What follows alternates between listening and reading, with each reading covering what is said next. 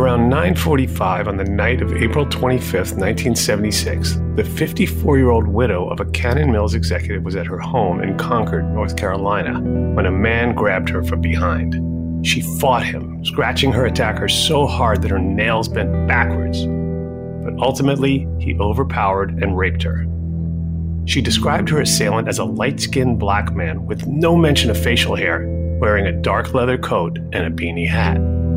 A rape kit was done, and the police carefully collected a mountain of forensic evidence. Meanwhile, across town, 19-year-old Ronnie Long was at home with his mother, on the phone with the mother of his own 2-year-old son until 10 p.m. A few days later, Ronnie received a court summons for trespassing in a park after hours. He was wearing a dark leather coat at the time. Police would ask the rape victim to be present in court to see if her attacker was present on the day Ronnie, the owner of a dark leather coat, was scheduled to appear. Disguised, she sat in the gallery for 2 hours in Ronnie's presence, only to identify him as her attacker when his name was called. The state would present a case without any of the collected forensic or biological evidence, solely resting their case upon this extremely unorthodox and totally unreliable cross-racial identification and Ronnie's unscratched leather coat. For that, Ronnie has been in prison for 44 years. This is Wrongful Conviction with Jason Flom.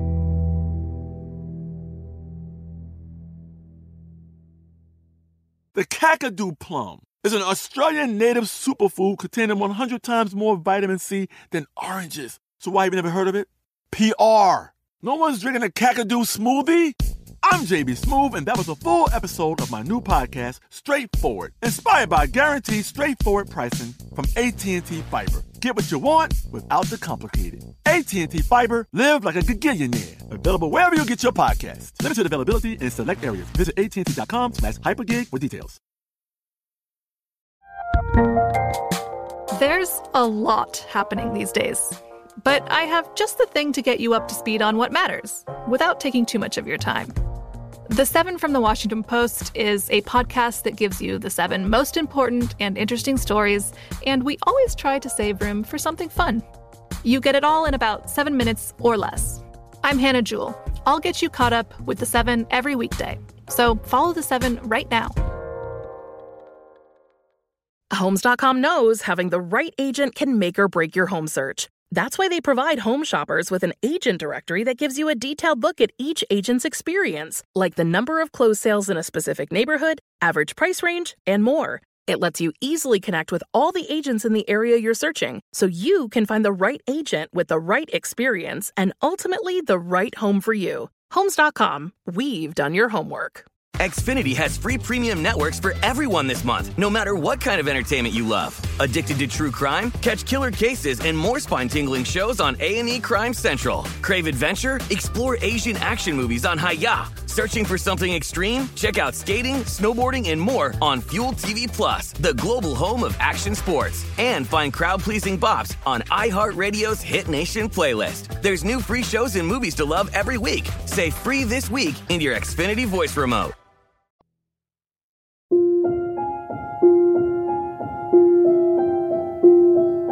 Welcome back to Wrongful Conviction. Today's case will, it's going to upset you. I'm going to tell you right now. This is a grotesque injustice that was inflicted and is still being inflicted on an amazing man named Ronnie Long. And we're hoping to hear from Ronnie during the recording. He'll be calling in from prison where he has been since 1976. For a crime he didn't commit. In this time of COVID, there's all sorts of complications, so we're going to try to make it work. With us now, as well, is Jamie Lau. Jamie is an attorney at Duke University's Wrongful Convictions Clinic. And Jamie, thank you for joining us on the show. Thank you for having me. I'm going to do something unusual here. I actually want to start at the end. We almost never do that. But there's a quote from a judge named James Wynn, who's a circuit court judge in the 4th District Court. So this is a serious guy. And Judge Wynn said, and I quote, prosecutors clearly had evidence that any defense counsel in the world, not only in 1976, but in the history of this country, would have wanted or needed and which should have been supplied, and yet we did not provide it. He goes on to say, what is it about us that we want to prosecute and keep people in jail when we know evidence may exist that might lead to a different conclusion? Why is that so offensive to us now that we want to protect illegal activity from 44 years ago? What's the harm of looking at the new evidence, he said. When did justice leave the process so we let our rules blind us to what we all can see? Wow. Well, during the course of argument, it made us optimistic that after 44 years, an end may be near to the injustice that occurred in Ronnie's case. It's been an incredible, difficult journey through the courts to get his case to where it was on May 7th of this year. You said we'll start at the end. And the end at this point in time was an argument on May 7th in front of the full Fourth Circuit Court of Appeals, which is 15 active judges, all have been appointed by a president. Judge Wynn was making that quote in response to arguments from the state of North Carolina that more or less was asking the court to disregard all the evidence that is now known about in this case that was hid from Ronnie at the time of his trial in 1976. And Judge Wynn also discussed sort of the circumstances of 1976 and the conditions of black males, particularly in the South in 1976, and how they were wrongfully convicted in great numbers. So at the moment, Judge Wynn offered his viewpoints during the course of the state's argument. We knew that we had succeeded in conveying to the court the seriousness and the magnitude of the injustice that occurred in Ronnie's case. As promised, we got a phone call from Ronnie, and I must warn you that there was a poor connection with the prison. So Ronnie's a little hard to hear, but what he has to say needs to be heard, so please bear with us. You have a prepaid call. You will not be charged for this call. This call is from an inmate at Albemarle Correctional Institution. This call will be monitored and recorded. To accept this call, press 5 now. To decline this call, hang up. Thank you for using Global Tel Link. Hello? Hi, Ronnie. Thanks for calling me. I know we have limited time, so let's get right into it. Now, you grew up in Concord, North Carolina, right? 7 brothers and sisters. Can you tell me a little bit about your life before all of this horrible stuff happened? I played sports when I was in high school. I graduated from Concord Senior High School. I learned how to lay brick, set stone. That's the kind of little work I was doing with my dad. I would go to work with him sometimes and make money with him. I had a son. I spent a lot of time with my son, him and his mother. He used to love to listen to Cool in the Game. He got Cool in the Game. When I left the street, he was 3. Now, I read about this one time before you had your son, way before the incident that landed you in prison. There was an encounter that you once had with some police officers. They pulled up on you, harassed you a bit. Hey, what you doing around here, boy, type of thing. And you responded, isn't this America? Aren't I free to walk on this sidewalk? Is that right? I was coming from a girl house. I was coming from a girl house one night. The area that I was in, it was on this white. They stayed up in that area. So I was coming home one night. These 2 white cops pulled up behind me and asked me, where you coming from?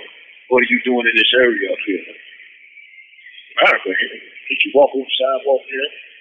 They took me, cuffed me, took me downtown, put me in a room. I stayed in the room maybe about 2 hours. Another officer came up and told me, said, yo, you can leave. I just got up, walked out, went home.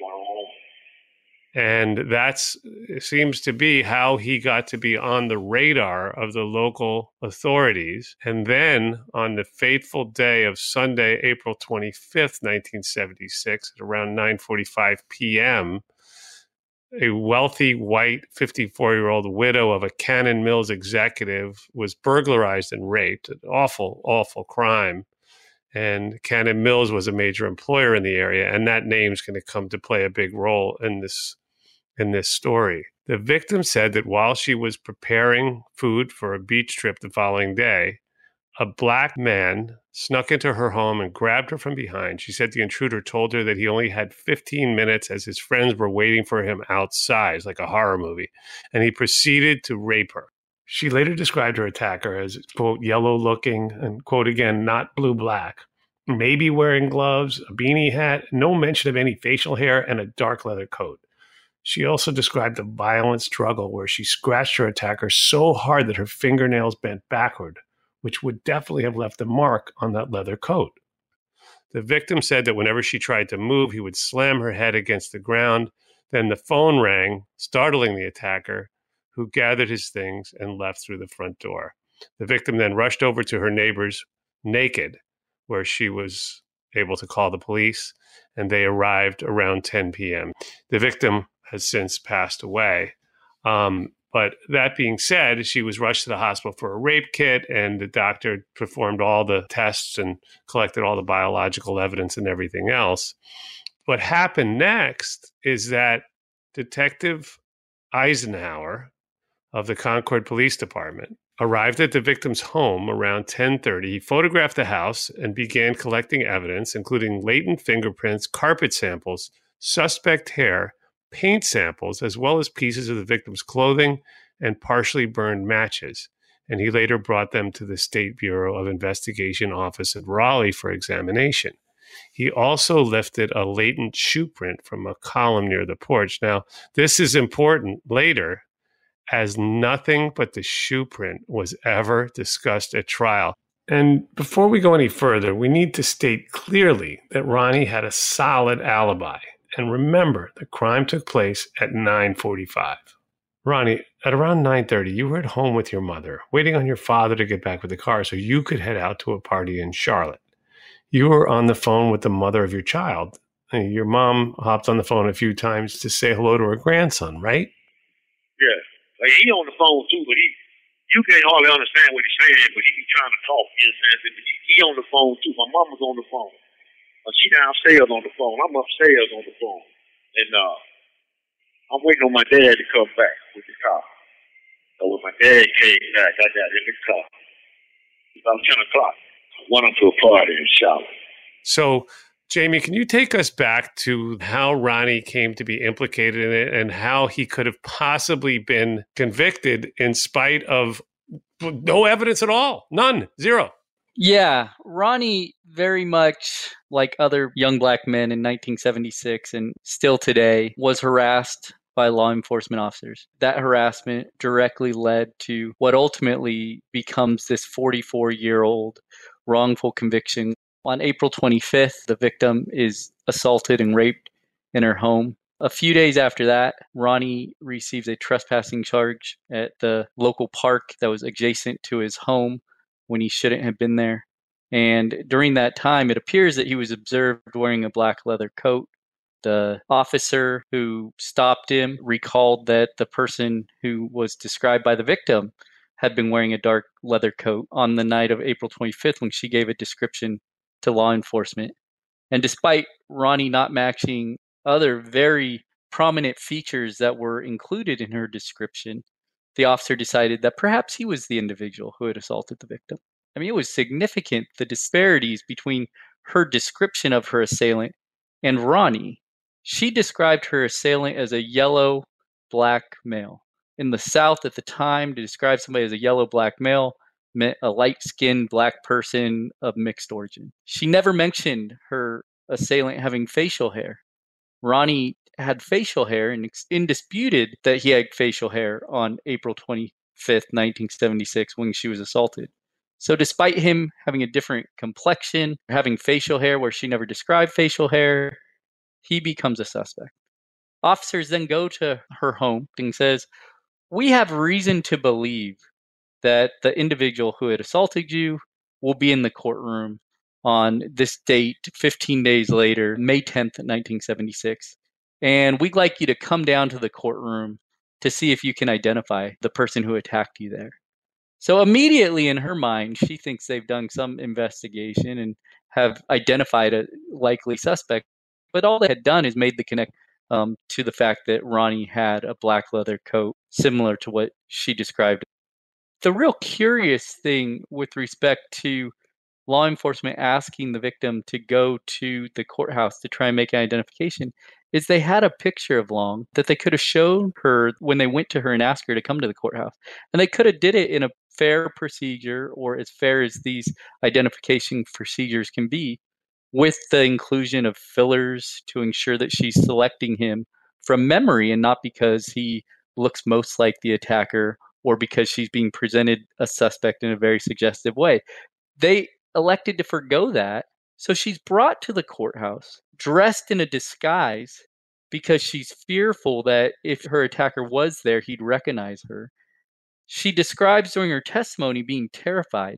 She sits in the courtroom for an hour and a half in Long's presence and fails to identify him. And only when his name is called and he walks up to resolve the trespassing charge, which was dismissed that day, did she say, he's the one. But it's telling because we later learned during her testimony at trial that there were only 12 black males in the courtroom. She quickly eliminated several of them because they had afros or they were older. She described one as being old and hunched over. And she says that he was the only one that looked remotely similar to her attacker. And identification evidence is already flawed and highly unreliable. But here, you can just take her words that she's just picking the person that's most likely to be her attacker that's present in the courtroom so she can end the experience where she's traumatized and terrified. So that, in essence, becomes the only evidence against Long. And here we are 44 years later trying to undo that identification. And I'm glad you brought that up, Jamie, because we know the most unreliable eyewitness identification is cross-racial. This fits exactly into that category. And then, of course, there's still room for it to get worse. So, Ronnie, take us back to the day that you were in court for the misdemeanor trespassing charge when you had no idea, you couldn't have had any idea that there was a rape victim in the gallery who was being led to believe that her attacker was in the courtroom that day. And the craziest thing is that you two were in each other's presence for nearly 2 hours before she ID'd you, right? Yeah, they had me on a misdemeanor trespassing charge. So I go downtown, and I'm sitting there from 9 o'clock to 11 day. When he called my name, I stood up and walked down front, me and my dad. This is when the police say, this is when they say that she ID'd me. The same two detectives that was on this case, that been on this case the whole time, they were sitting in the jury box. She testified that it was exactly 12 blacks in the courtroom. Ain't none of these people in here looking like me. She's supposed to be looking for a young black man that assaulted her. But she distinctly stated she looked around and looked around and looked around. It's in the transcript. And I didn't see nobody. I want you to think about this. She said she sat in the courtroom, man, for over an hour and a half looking around and she never did see anyone. The reason why she didn't see anyone, you understand, because of the description that she gave the police was a light-skinned black man with no hair on his face. I'm sitting up in there, you understand, saying dark-skinned with hair on my face. So I didn't match none of the description, you understand, saying that she was looking for. That's why she couldn't pick me out. But she picked me out, you understand, saying when they called my name, run along, go to the front. Run along, if you're in court, I said, yeah, we come down front. That's when she said she recognized me. She didn't recognize me, she recognized my name. Because number one, how you gonna sit in the courtroom, you understand, for a whole hour and a half, it ain't but 12 blacks in there. You gonna sit in there for a whole hour and a half and you don't see this young black man that you're looking for. The reason you don't see it because he's not yellow. He got hair on his face. The court asked this woman, could the police department that told you to pick Ronnie Long? She said they could have. I don't know. That's in the transcript. They could have. I don't know.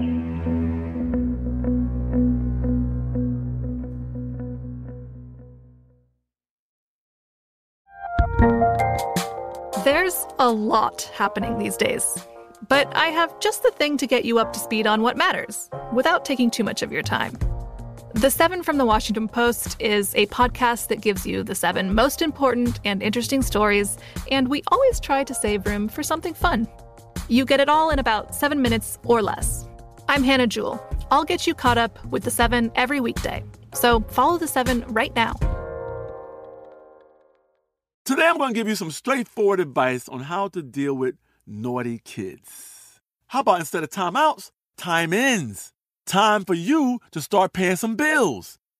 I'm JB Smoove, and that was a full episode of my new podcast, Straightforward, inspired by guaranteed straightforward pricing from AT&T Fiber. Get what you want without the complicated. AT&T Fiber, live like a gigillionaire. Available wherever you get your podcast. Limited availability in select areas. Visit AT&T.com/hypergig for details.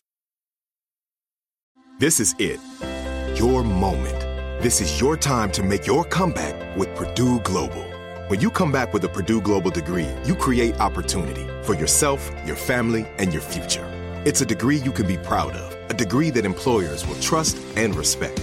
Purdue Global offers working adults like you over 175 flexible degree programs to meet your specific career goals. These include associate, bachelor's, master's, and doctoral degrees and certificates.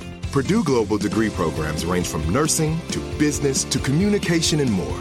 Whatever your interest, we have the degree that will move you forward. You have the knowledge, you have the experience. Now it's time to get credit for the work you've done and earn the recognition you deserve with Purdue Global, Purdue's online university for working adults. You know you're worth it. We do too. So don't wait another second to get the degree that will take your career to the next level. Start your comeback today at purdueglobal.edu. I'm Katya Adler, host of The Global Story.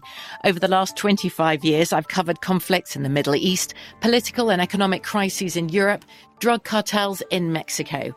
Now I'm covering the stories behind the news all over the world in conversation with those who break it. Join me Monday to Friday to find out what's happening, why, and what it all means. Follow The Global Story from the BBC wherever you listen to podcasts.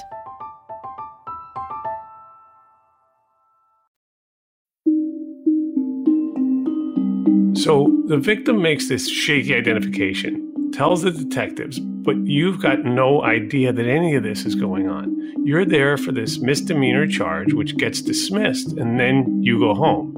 But that was not the last you'd see of law enforcement that day. I walked out the courtroom, got in a car, went home, went to sleep.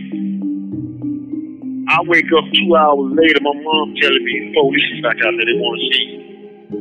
When Ronnie was picked up, he was not told that he was suspected of this rape. Instead, he arrived at the station at 6:45 p.m., was read his rights, and the police claimed that they asked permission to search his car, but they hadn't. And then they testified to finding gloves, matchbooks, and a beanie in the car. Ronnie maintains that the gloves were his, but the beanie was not. I follow the police downtown. I used to drive with gloves on. So when I get out of the car, I take my gloves off. I stick them up over my son's eyes. I get out of the car. I lock the door. I got on a black leather jacket.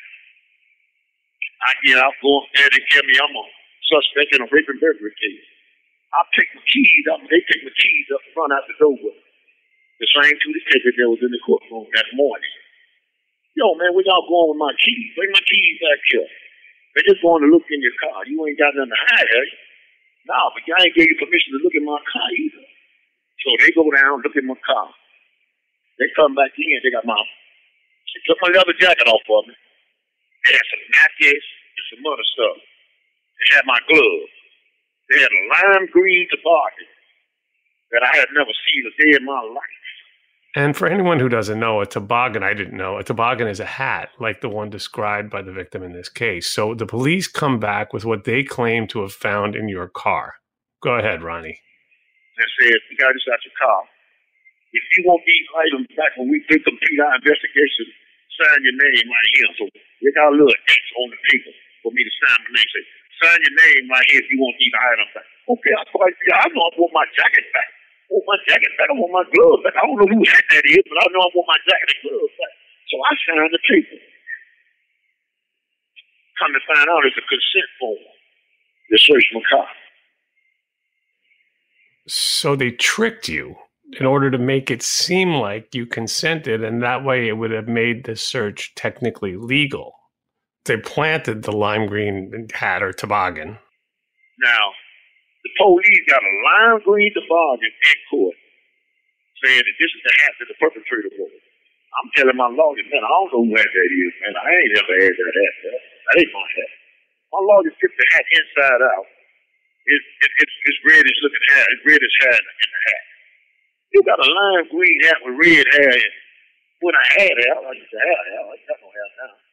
I got black hair in my head. My lawyer said, you see the red hair of this man? This man is not yellow. I ain't nowhere close to being yellow. The state would never let me DNA test that hat. I wanted to have that hat DNA tested. They would never let me do this. So we now come to the conclusion that the police planted this beanie in the car so that they could have another, really another, there is no other evidence, so that they could have something that they could use against him. And I say something they could use against him because remember all of that evidence Detective Eisenhower collected from the crime scene? Well, if the red hairs that they found in the beanie that are clearly not Ronnie's hair bother you, just wait, because it's about to get way worse. Again, the crime scene evidence comes back from the State Bureau of Investigation in Raleigh, and none of it matches Ronnie. But since the rich white widow of an executive of one of the biggest employers in town just ID'd him as her rapist, rather than just doing the right thing, the just thing, the evidence never even made it to the prosecutor's office, let alone the defense. So the police withheld the evidence from both the defense and the prosecution. Let me just repeat that. The police withheld the evidence, not just from the defense, but from the prosecution, just in case the prosecution might have decided, hey, wait a minute, we got the wrong guy. That the police decided to play judge, jury, and I mean, they might as well have played executioner because poor Ronnie's been in prison for 44 fucking years. I mean, this is, yeah. I mean, just when I think I've heard it all. And Jamie, you're living this day in and day out now. I mean, what can you add to that? Because it gets worse from there, right? So they not only tested this evidence and it didn't match long. When it didn't match long, they made the decision that they wouldn't turn it over to the defense or the prosecution, which we contend, and we argued this at the May 7th hearing that we had in this case, that there's a possibility that the prosecutor could have decided not to go forward with this case at all had he known that all the forensic test results pointed away from Ronnie and towards another suspect. There was suspect hair collected, brought to Raleigh, examined by the crime lab, determined by the crime lab to be, in the parlance of the lab report, of Negroid or Mongolian origin, meaning that it came from a person who was either Asian or black. And we know that that hair that was collected, that was suspect hair, didn't match long. If it didn't match long, then the suspect, the person who should have been incarcerated for 44 years, there's the evidence of who that person's identity is. And it's remarkable in the fact that they believed this would be probative. They collected because they thought it would be probative. All indications are that it did come from the suspect. But when it didn't match long, they kept it from everybody. So the prosecutor would go forward on the basis of this completely unheard of identification procedure. And I have to tell you, Jason, I'm very skeptical whenever any client offers a suggestion that evidence may be planted. But as you look at this case and what officers did, keeping evidence away from the prosecutor, it really makes you stop and say, oh my goodness, this is completely consistent with the behaviors of the officers in this case.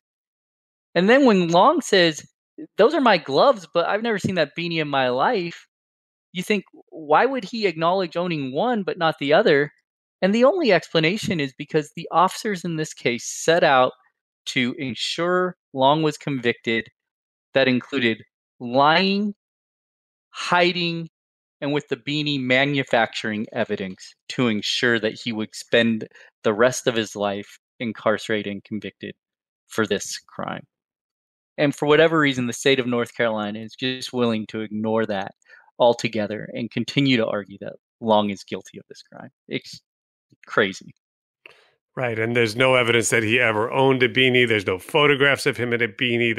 Nobody knew about any beanie. There's also the fact that the victim had fought her attacker with all of her strength, and she had scratched the attacker so hard that her own nails bent back. You know as well so as I do, if you take a leather jacket and you scratch it, and you look at it from under a microscope, ain't nowhere in the world you can hide that scratch. That scratch gonna be there. The FBI had my coat. Look up under the microscope. Took my coat, look at it. There ain't no scratches on my coat. But yet still, she's saying, that's the coat, that's the jacket. That's the perpetrator wore. There wasn't no scratches on me, there wasn't no scratches on the jacket. Well, there's a good explanation for there being no scratches on you, your face, your leather coat. It's painfully simple. It's because you weren't there that night. But she ID'd you.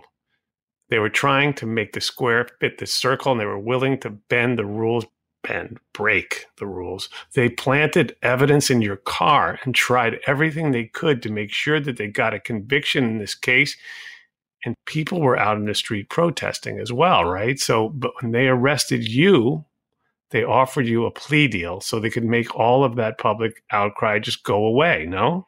They locked me up. When they locked me up, they offered me a 7-year plea. They offered me a 7-year plea. Told me that I would be back home in 3 years. And they made it explicitly clear that if I didn't take the plea, that they would try me for my life. So, I mean, I got people in the street demonstrating. I got my family out there in the street. I got people in the street, you know, that support me. I knew exactly what they wanted, man. They wanted me to plead out to that charge so they could put it on the front page in bold letters. Long plea, this is a great charge. So all of y'all are going to holler together and throwing things, you know, you going home now. But I knew I couldn't do that because, number one, my dad said, I didn't raise y'all. Say you did something when you didn't do it. I turned down the plea. So I was facing 2 death sentences. God was a mysterious grave, though.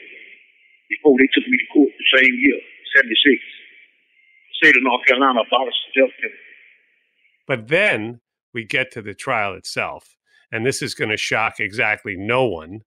But the jury was all white. Let me just say that again. This is an all-white jury, Concord, North Carolina, 1976. The jury was handpicked by the Cabarrus County Sheriff. And get this, 3 of the members of the jury worked for Cannon Mills. And you'll remember that the victim's husband worked at Cannon Mills as well. So the jury chairperson at the time created a master list of jurors. To get a summons for jury duty, you had to be on that list. And prior to Long's trial, he brought that list of master jurors first to the sheriff and allowed the sheriff to strike through any person on that list that the sheriff deemed unfit for jury duty. He then brought the list to the Concord Police Department. And testimony is that the chief of police and some of his deputies sat there and did the same. So law enforcement, the very people who investigated this case, ended up lying about this case, about the evidence collected in this case, played a role in the selection of the jurors who ultimately found Mr. Long guilty. And in this trial, every single witness that testified for the state of North Carolina was white. Every single witness that testified on behalf of Ronnie Long to demonstrate his innocence, to prove his alibi, to show that he was nowhere near the victim's home on the night this attack occurred, was black. And by selecting an all-white jury in segregated Concord, North Carolina in 1976, ultimately what we had was a circumstance where the jurors were being asked to decide between finding their neighbors truthful or finding the people from the other side of the tracks, the black side of town. They would have had to find them truthful over the officers who were their neighbors, who were the people who lived in their community, their side of town. That's what it would have taken to find Long not guilty. And of course, we all know how it played out. And this courtroom, it was a racially divided courtroom with blacks on one side and whites on the other.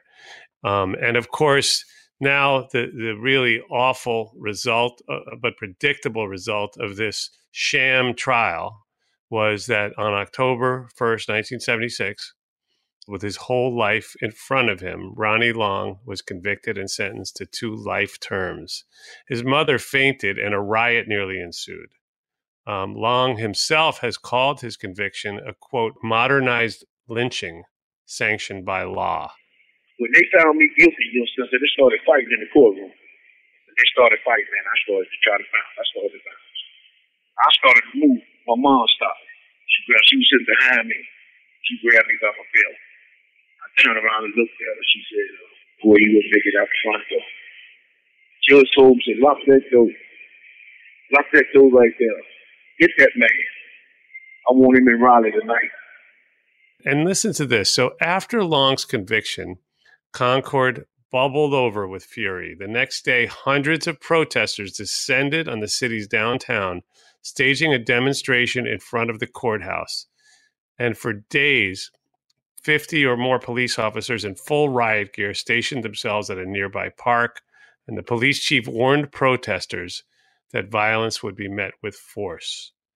So, I mean, nothing has changed. And the bravery, the courage of these people who protested, putting themselves in grave danger from the same police force that had just framed their friend, their neighbor, their fellow human.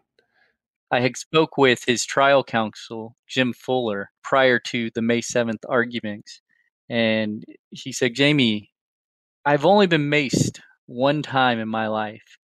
And it was after the verdict when outburst occurred in the courtroom and law enforcement decided to clear out all the supporters of Long. And he said officers were beating a young man and he tried to pull the officers away and they turned and sprayed him, Long's trial attorney, in the face with mace. Nothing has changed. It's really hard to, I'm trying to be optimistic and, I think we are on the verge of change but it's remarkable how much things are as they were 44 years later.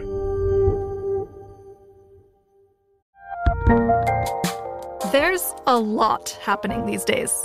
But I have just the thing to get you up to speed on what matters, without taking too much of your time. The 7 from the Washington Post is a podcast that gives you the 7 most important and interesting stories, and we always try to save room for something fun. You get it all in about 7 minutes or less. I'm Hannah Jewell. I'll get you caught up with the 7 every weekday. So follow the 7 right now. Today I'm going to give you some straightforward advice on how to deal with naughty kids. How about instead of timeouts, time-ins? Time for you to start paying some bills. I'm JB Smoove, and that was a full episode of my new podcast, Straightforward, inspired by guaranteed straightforward pricing from AT&T Fiber. Get what you want without the complicated. AT&T Fiber, live like a gigillionaire. Available wherever you get your podcasts. Limited availability in select areas. Visit AT&T.com/hypergig for details. This is it. Your moment. This is your time to make your comeback with Purdue Global. When you come back with a Purdue Global degree, you create opportunity for yourself, your family, and your future. It's a degree you can be proud of, a degree that employers will trust and respect. Purdue Global offers working adults like you over 175 flexible degree programs to meet your specific career goals. These include associate, bachelor's, master's, and doctoral degrees and certificates. Purdue Global degree programs range from nursing to business to communication and more. Whatever your interest, we have the degree that will move you forward. You have the knowledge, you have the experience. Now it's time to get credit for the work you've done and earn the recognition you deserve with Purdue Global, Purdue's online university for working adults. You know you're worth it. We do too. So don't wait another second to get the degree that will take your career to the next level. Start your comeback today at purdueglobal.edu. I'm Katya Adler, host of The Global Story. Over the last 25 years, I've covered conflicts in the Middle East, political and economic crises in Europe, drug cartels in Mexico. Now I'm covering the stories behind the news all over the world in conversation with those who break it. Join me Monday to Friday to find out what's happening, why, and what it all means. Follow The Global Story from the BBC wherever you listen to podcasts.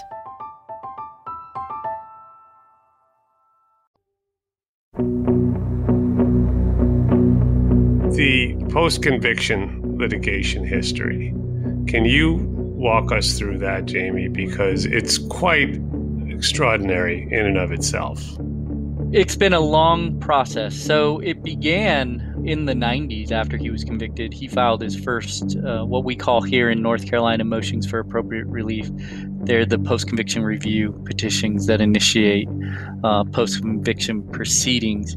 And it was related to the jury he was ruled against during the course of those proceedings. That was then appealed in federal court, arguing the same things, that he didn't commit the crime and that his trial was unfair, in part because of the way in which the jury was seated, and he was ruled against in federal court. Over the years, he tried to get people to help him, and then in 2005, the Innocence Project at the University of North Carolina took interest in the case, and the present litigation began. They found an attorney to work with Ronnie. That attorney did all the work necessary to uncover not just the lies, but the evidence that was withheld from Long at the time of his trial. And they went into state court and held an evidentiary hearing where the judge heard testimony related to the withholding of this evidence.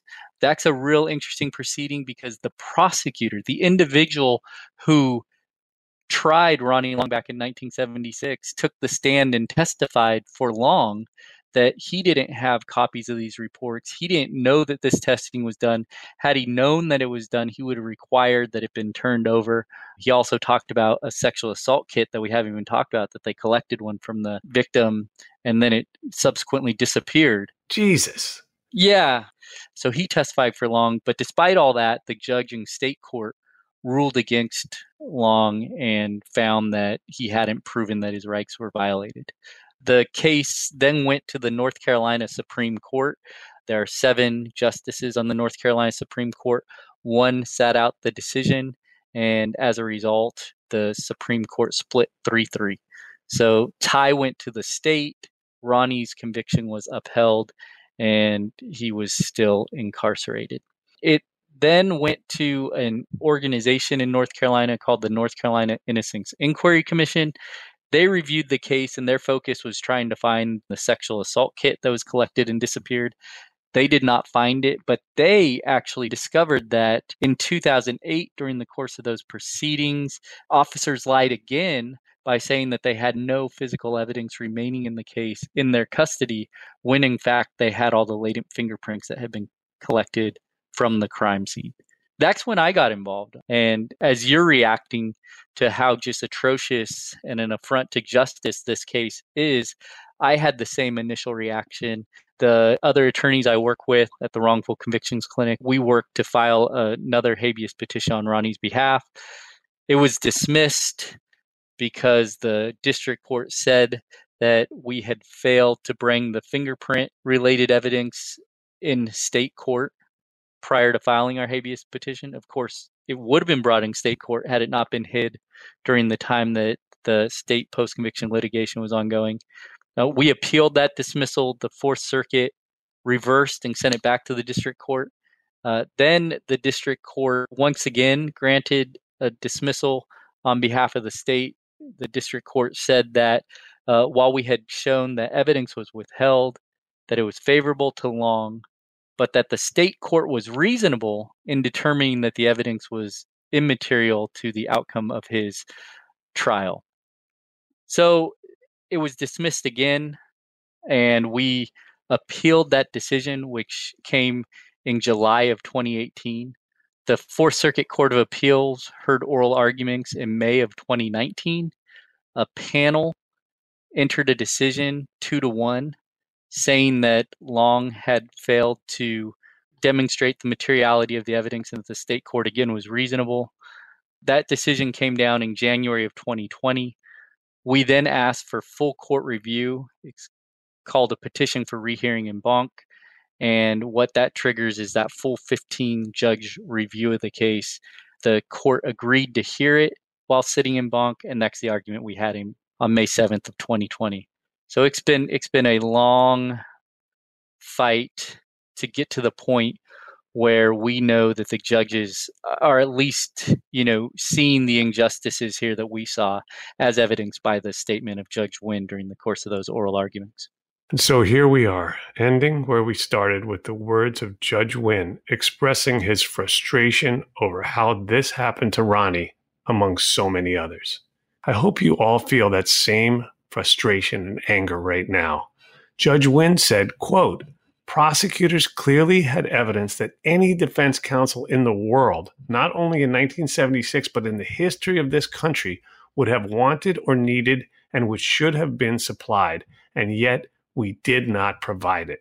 What is it about us that we want to prosecute and keep people in jail when we know evidence may exist that might lead to a different outcome?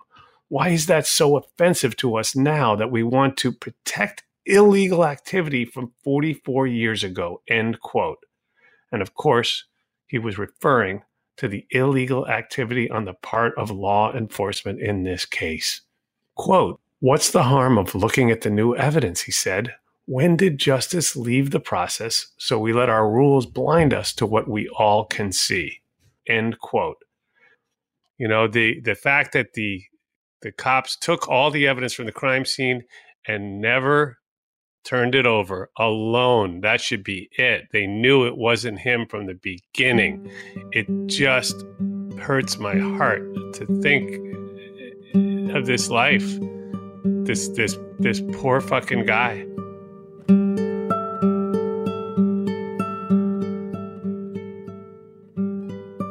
Since we recorded this podcast with Jamie and Ronnie, I read a quote from Ronnie's mother saying that she is just waiting. This is a quote from her, just waiting on Ronnie to get out. God, let me live to see him get out of there. End quote. Since 1976, Ronnie's grandmother, his two sisters, and his father have all passed. And unfortunately, they were joined by his mother on July 11th, 2020. Rest in peace. The family asked Jamie to speak at the funeral about Ronnie's case. Ronnie still has his wife, Ashley Long, waiting for him. She started a petition on change.org that I've already signed, asking Governor Cooper to commute Ronnie's sentence. I hope you'll join me. There's a link in the episode description. Just scroll down, click, and let's bring him home. Now, back to the episode as it was previously recorded. Now it comes to the closing of the show, which of course I call closing arguments. This is where, Jamie, I thank you again for being here. Ronnie, thank you for calling in. And now I'm going to turn off my microphone and leave my headphones on and just listen. Jamie. Thank you, Jason.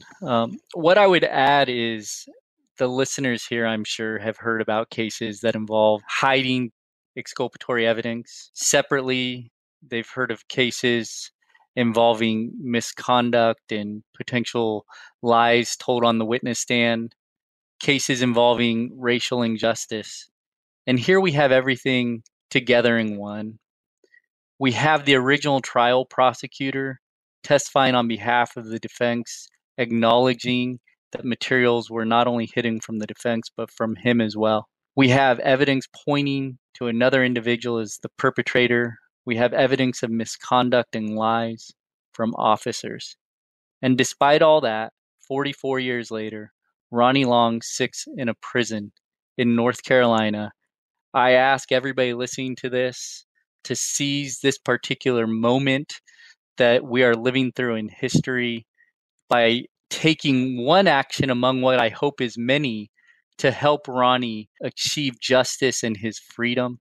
To do that, I hope not only that you'll go to change.org and sign the petition, but also contact the governor of North Carolina, Roy Cooper. His email is roy.cooper, Cooper, at nc.gov and tell him to free Ronnie Long now. Because while we prove his innocence in court, which we plan to do, the governor can make this injustice right tomorrow by commuting Long's sentence to time served and letting him walk free. And it's 44 years past due for that to occur. And I hope you all will send a message to the governor that if he truly believes that Black lives matter, that lives matter, that he would use his executive authority to see that Long goes free, not next week, not next month, that Ronnie needs to be free now. Thank you, Jason. Yeah, and thank you, Jamie. And I'm going to just jump in for one more minute and say that if anyone here knows someone who knows the governor, direct outreach can be a game changer. So thank you very much, Jamie. And now I'm going to turn it over to our featured guest, Ronnie Long. I want to let you know, man, that I appreciate the platform that you let me speak on. I appreciate you letting me tell my story. There's a lot of people, that still don't know who I am. There's a lot of people, have heard of me, but they don't know the circumstances behind the case. I appreciate what you did for me or what you're doing for me. And hopefully one day, the Fourth Circuit make a decision. I can prove everything, that I'm saying. The evidence they had against me was no more than eyewitness identification. They had flaws in it. They know. If they knew they had the right man, then why did they pick biological evidence to disappear? If they knew they had the right man, why did they withhold 16 pieces of physical evidence that tested by the FBI? If any of that evidence had pointed toward me, then they would have put all that evidence to court. They know they had the wrong man. They know that I was the person that assaulted this woman. But yet they still put me there. They gave me this life sentence. And I've done 44 years. Irregardless, whether or not I beat this case now or whatever, they done still took 44 years out of my life.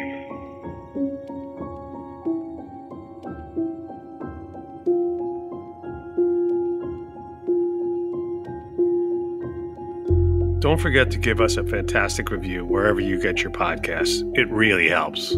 And I'm a proud donor to the Innocence Project, and I really hope you'll join me in supporting this very important cause and helping to prevent future wrongful convictions. Go to innocenceproject.org to learn how to donate and get involved. I'd like to thank our production team, Connor Hall and Kevin Wardis. The music in the show is by three-time Oscar-nominated composer Jay Ralph. Be sure to follow us on Instagram at Wrongful Conviction and on Facebook at Wrongful Conviction Podcast. Wrongful Conviction with Jason Flom is a production of Lava for Good podcast in association with Signal Company No. 1.